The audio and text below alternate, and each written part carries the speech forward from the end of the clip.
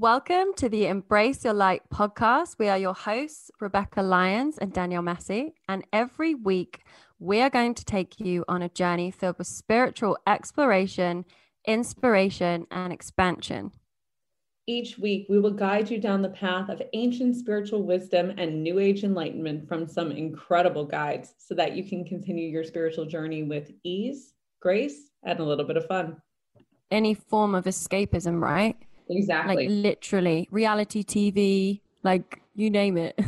Oh yeah, it's all numbing stuff. Anything that is not adding to your cup is numbing, is escapism, and it's just kind of dulling your mind so that you keep buying into the idea that you just get up, go to work, go home, buy things, and then go to sleep. So there's never really just one way.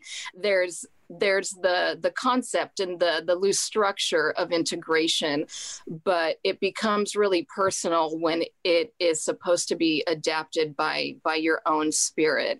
If you're not psychically protecting yourself, which I was not at the time, you can pick up energies, entities, whatever you want to call it, that are of a lower vibration, that cling to you. Being a light worker, they see your light, they want to feed off your energy, so they get attracted to you. It's just going to feel like we're having to attain something, or we have to walk a specific path to attain the path or to attain the spiritual something. And it isn't like that at all.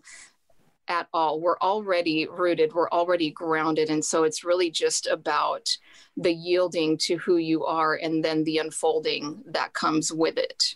Ask the universe for help. If you don't ask, you don't receive.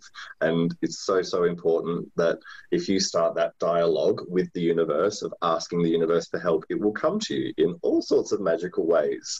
And that I love then seeing the results and hearing the results. But yeah, it's finding both within yourself comfort and if you can, that tribe too. So we're so excited to begin this magical journey with you all. Sending peace, love, and light your way.